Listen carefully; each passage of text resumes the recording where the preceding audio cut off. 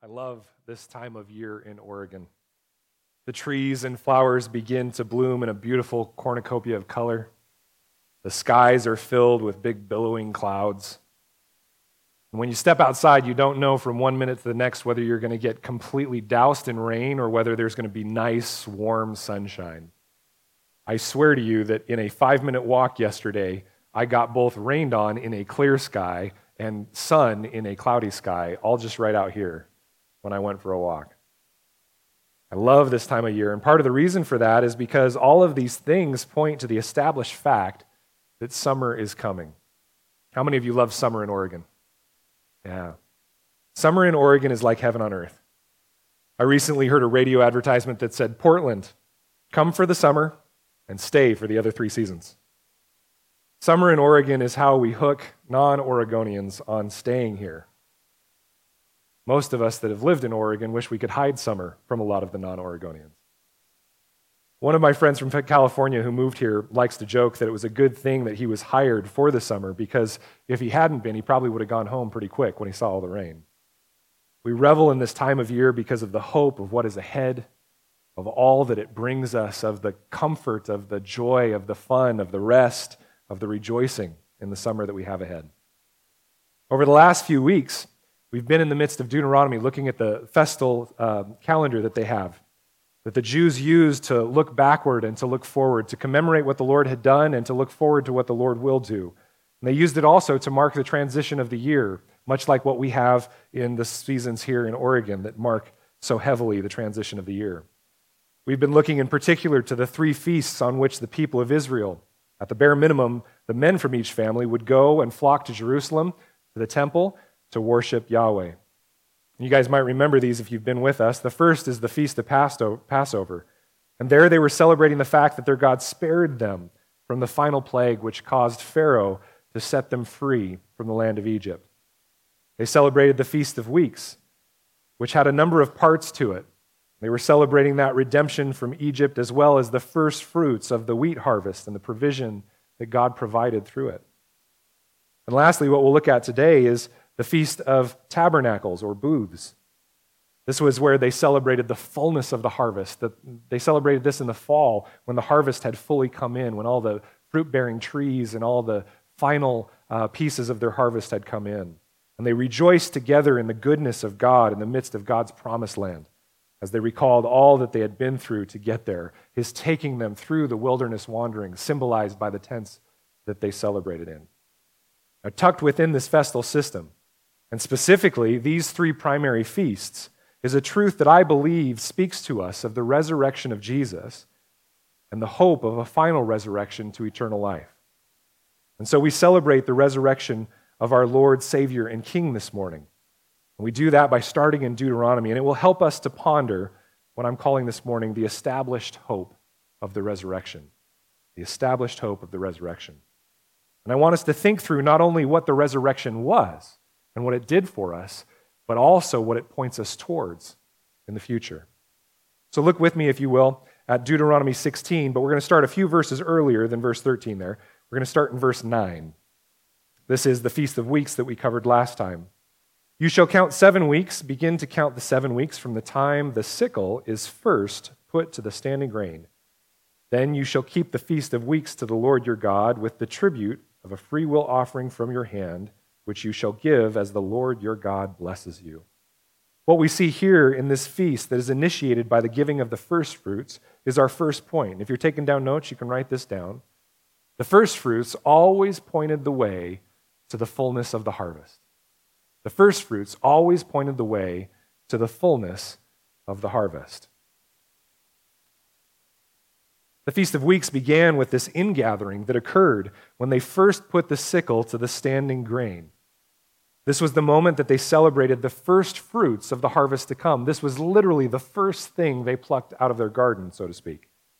The long, weary winter was over, and spring had finally come. The crops were being reaped. First, there was the barley harvest from which they were taking this first fruits.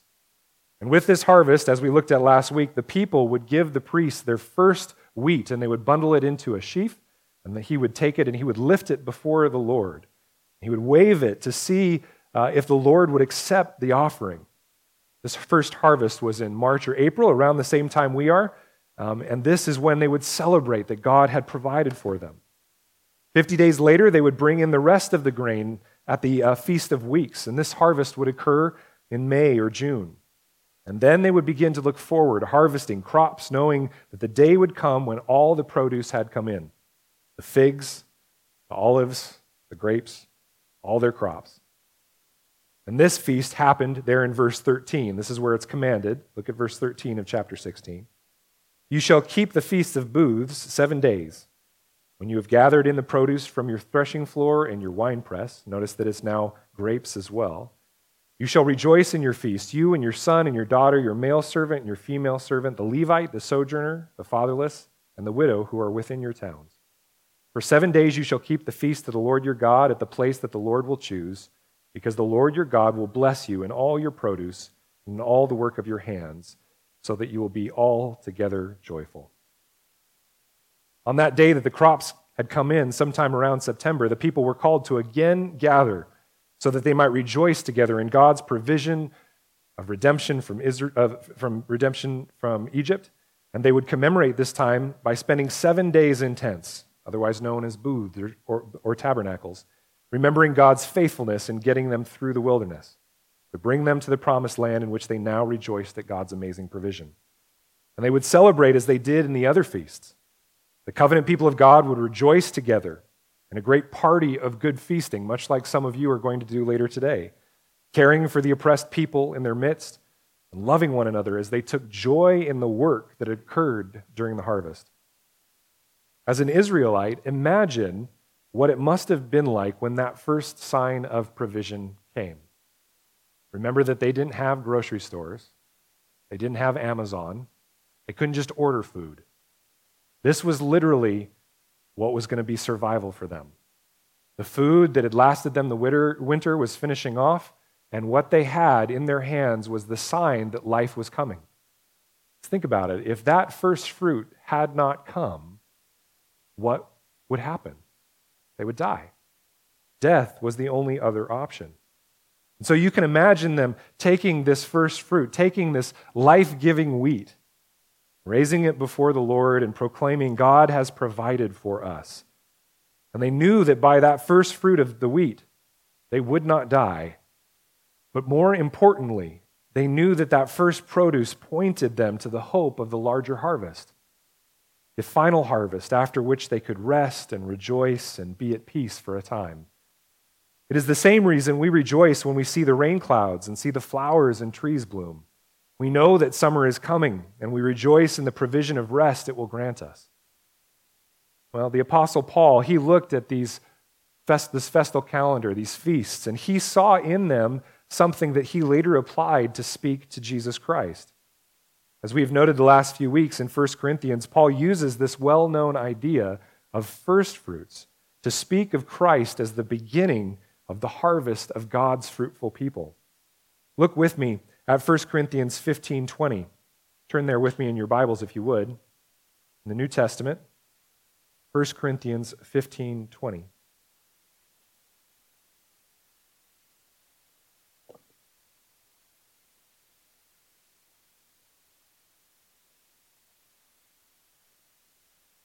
Paul writes this to the church at Corinth. But in fact, Christ has been raised from the dead, the firstfruits of those who have fallen asleep. For as by a man came death, by a man has come also the resurrection of the dead. For as in Adam all die, so also in Christ shall all be made alive. But each in his own order, Christ the firstfruits, then at his coming those who belong to Christ. Then comes the end when he delivers the kingdom to God the Father after destroying every rule and every authority and power. For he must reign until he has put all enemies under his feet. The last enemy to be destroyed is death. What we see here is our second point that's similar to the first, but slightly different. The first fruits of the resurrection point the way to the hope of the final harvest. The first fruits of the resurrection point the way to the hope of the final harvest. we gather this morning to celebrate the first fruits of the resurrection. On that day, roughly 2,000 years ago, the disciples of Jesus watched as their rabbi, as their master and Lord, as their friend, was crucified and buried. 3 days passed as they sat in silent confusion and mourning. On the first day of the week, Sunday at early dawn, as Lauren read to us a moment ago, some of Jesus' disciples were going to the tomb to put spices on his body so that the decay and the smell of his body decomposing was not overwhelming. But when they arrived at the tomb, they found that the stone that blocked the entrance, the stone that had been sealed by the Romans and the Pharisees, it had been rolled away. And when they went in, they did not find the body of Jesus. As they tried to gather themselves, they were asked an amazing question by two angelic messengers. Why do you seek the living among the dead? He, Jesus, he is not here. He is risen. This rising that they discussed was a rising from the dead, a resurrection to eternal life that had been promised by the prophets. It was the beginning of what the prophet Daniel had said would happen one day. This is from Daniel 12:2. And many of those who sleep in the dust of the earth shall be awakened, some to everlasting life and some to shame and everlasting contempt. You see, there will be a resurrection in which those that belong to God will be raised to everlasting life and those that do not to everlasting torment. Now, when the women ran back to the apostles, they did not believe it, and so Peter ran to the tomb to see for himself. It says this, but Peter arose and ran to the tomb, stooping and looking in. He saw the linen cloths by themselves, and he went home marveling at what had happened. Peter went home marveling because his Lord, Rabbi, and friend had just risen from the dead. He had resurrected. But in fact, Christ has been raised from the dead, Paul says, the first fruits of those who have fallen asleep. For as in Adam all die, so also in Christ shall all be made alive. That is a promise. But each in his own order. Christ the first fruits, then at his coming, those who belong to Christ. The story of mankind is that from the beginnings of our history, we have decided that rather than submit to a loving Creator, that we would decide for ourselves what is right and what is wrong. Just as our first father, Adam, the representative of mankind, sinned against God by giving in to his own authority rather than seeking God's authority, you and I were likewise born in rebellion against God. If God had simply left us to ourselves at that point, we would have received the eventual outcome of our separation from the source of life. We would receive eternal death and torment, being separated from the God that created us. But God the Father loved the world he created so very much. He sent his only Son into our world, born of a woman to experience life as we know it, to go through our hurts and our pains, to go through the sorrows and become well acquainted with them. And in the midst of that life, Jesus simultaneously represented the Father, reflected the Father through a lifestyle of righteousness and justice, healing, caring for the sick, caring for the oppressed. And at the same time, he walked in perfect obedience to the Father, making himself into that perfect, spotless lamb that would become the Passover sacrifice for you and I. And at the appropriate time, Jesus was given up to death on the cross, seemingly overcome by the system of rebellion that began with the first of mankind, dying in my place and in yours, becoming the sin that we have done against a holy and righteous and loving God.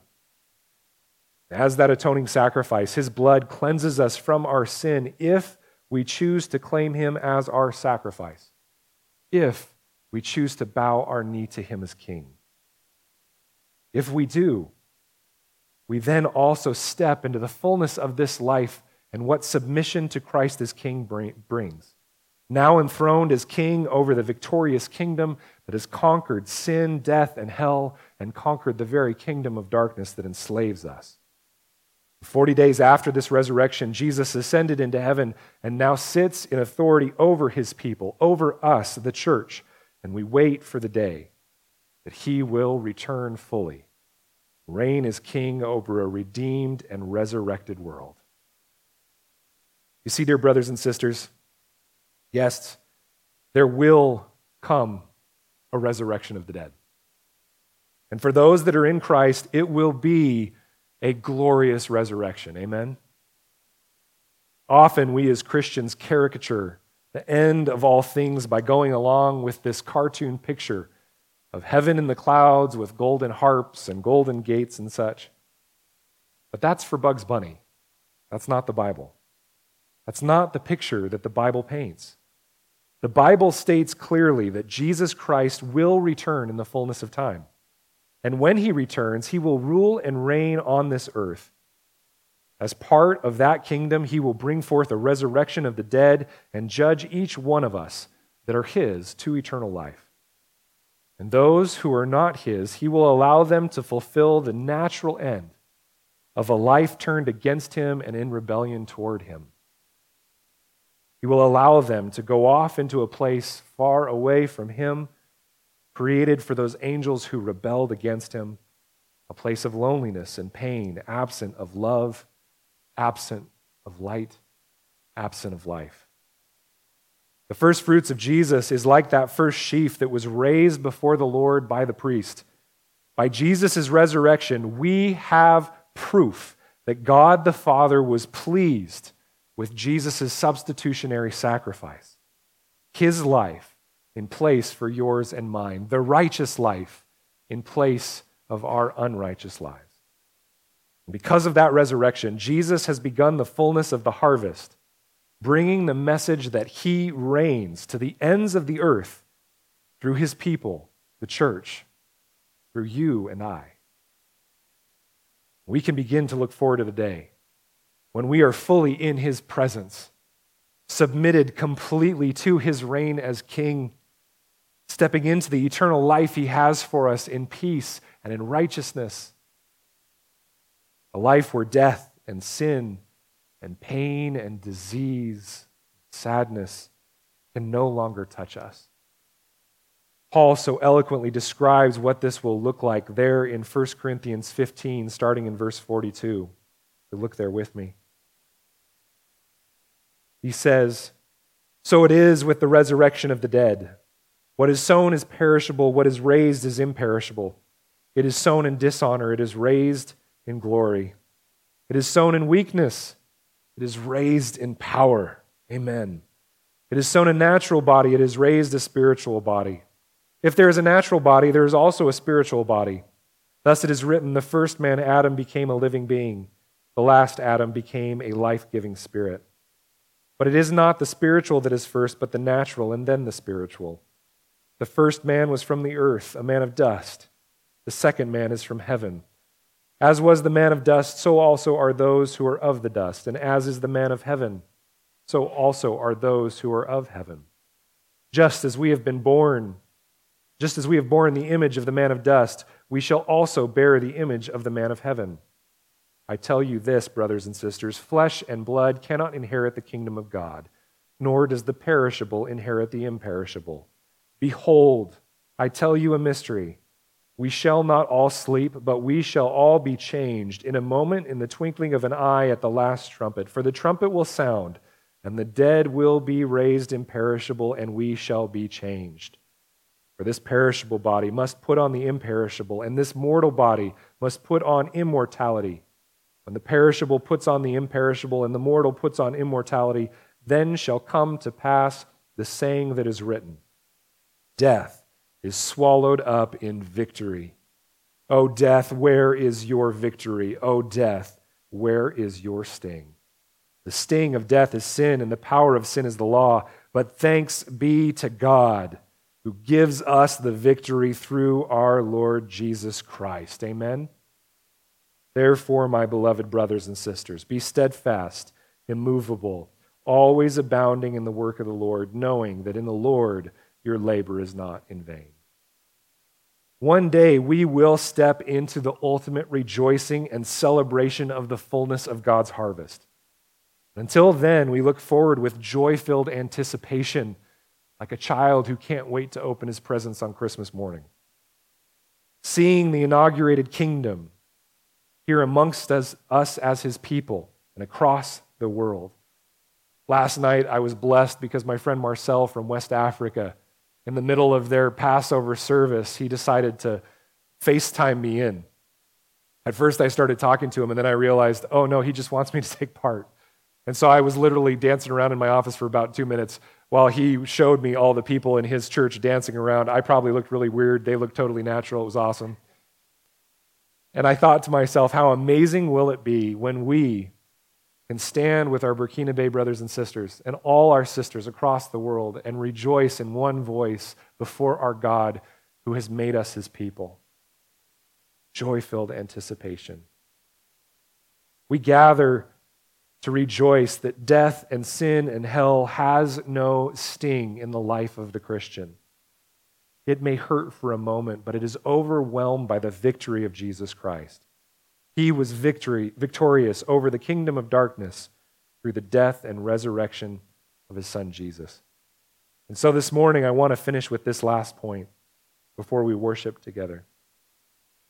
Every one of us must decide what we do with the resurrection of Jesus. Every one of us must decide what we do with the resurrection of Jesus. For those of you here today that may be visiting or may not even have an interest in religion or Jesus or Easter, maybe you were brought here or dragged here by someone, we welcome you anyway, and we're glad you're here. But the question remains for even you that what do you do with the resurrection of Jesus? Roughly 2,000 years ago, a know-nothing country carpenter and rabbi caused a huge, chaotic movement in the midst of the Israelite people. His existence is one of the most established facts in all of history. All the attempts to make him into a myth or discredit his existence have been easily dismissed over the centuries. His death and resurrection are likewise two of the most easily established facts of history. Paul himself, a man that was converted from complete hatred towards the Christians to become one himself, points out just how established this is and gives proof as to why Jesus did resurrect. He does so in 1 Corinthians 15 at the beginning. Why don't you just look there with me? You're probably already still in 1 Corinthians 15. Look at verse 1. Paul says to the church there in Corinth, "Now I would remind you, brothers and sisters, of the gospel, the good news I preached to you, which you received, in which you stand, and by which you are being saved, if you hold fast to the word I preached to you, unless you believed in vain. For I delivered to you as of first importance what I also received, that Christ died for our sins in accordance with the Scriptures, that he was buried, that he was raised on the third day in accordance with the Scriptures, and that he appeared to Cephas," that's Peter, "then to the 12. Then he appeared to more than 500 brothers at one time, most of whom are still alive, though some have fallen asleep. Then he appeared to James, then to all the apostles. Last of all, as to one untimely born, he appeared also to me. For I am the least of the apostles, unworthy to be called an apostle, because I persecuted the church of God." This Jesus was the one who many saw crucified, with a nail through his feet, nails through his hands, drenched in his own blood from being abused and tortured. This Jesus was pierced with a spear and had plasma and water pour forth from his wound, which is a sign of a burst heart that no one can survive.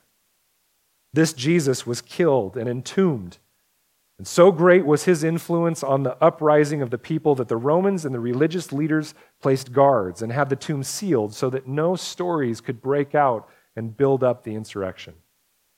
And yet, even with all that, 3 days later, just as Scripture had prophesied, Jesus came forth and appeared not to 1, not to 5, not to 10, but to over 500 people. And as if to put an exclamation mark on it, he even calls in the fact that one of those people was James, Jesus' brother.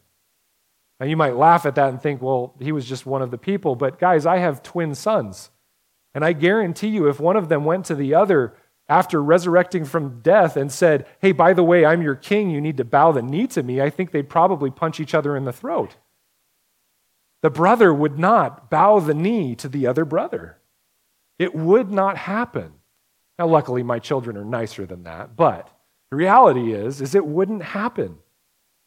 And as a last exclamation, he says, and even me, the one who persecuted the church of God. There is no possible way that anything other than Jesus resurrecting from the grave happened that day. Jesus proved that he was living. Many of these 500 people went to their death willingly proclaiming his resurrection. If you do not know Jesus this morning, you must ask yourself, what do I do with his resurrection? And I would submit to you that because his resurrection was established, then likewise the fullness of the resurrection to come is just as established. In that resurrection, eternal life only comes through one man, the God-man, Jesus Christ. There is no other name under heaven given among men by which we can be saved except that of Jesus Christ. So please don't wait any longer. Give your life over to Jesus. Let today be the day where you repent from your sin and declare your allegiance to Christ. And if you would like to step into relationship with Christ, I would love to talk with you after the service. And we would love to welcome you into fellowship at this church or point you in the direction of another great local church. We would love to have you be part of the kingdom of Christ. For those of you who know Christ already this morning, which I would guess is most of you in this room since you go to this church, dear brothers and sisters, those of you who have given your allegiance to Christ by faith in his death and resurrection, those of you who have become part of his people and live life in Christ, this morning I know what you have decided to do with the resurrection. You've decided to rejoice in him and to live life for him, completely submitting your lives to him. You have decided to join him in his death as you give your life to him every day.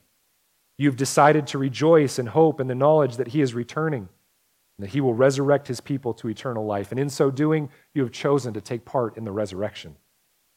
And so because of this, I have two applications for you today. First, take today to rejoice with friends and family in the goodness of God that he has provided a way for us to no longer be enslaved to the seemingly invincible terror of sin, death, and hell. Rejoice and celebrate that the fullness of the harvest is coming because Jesus was the first fruits. And dear church, the resurrection tells us that the Father was pleased with that offering. But second, once you've taken time to rejoice, remember that the harvest is not yet over. Remember that God is using his church to step out into the harvest field, to plant the seeds of the gospel and reap the increase of men and women for the glory of the kingdom of Christ. Jesus said this to his disciples in Matthew 9. The harvest is plentiful, but the laborers are few. Therefore, pray earnestly to the Lord of the harvest to send out laborers into his harvest. Dear church, let's rejoice as we continue to go into Salem and Kaiser and all the surrounding cities and to the ends of the earth that Jesus has made us disciple makers by welcoming people into our midst and teaching them and equipping them and sending them back out into the community to make much of his name. This morning, let's celebrate Jesus and find our strength to serve him through the established hope of the resurrection. Amen? Amen. He is risen.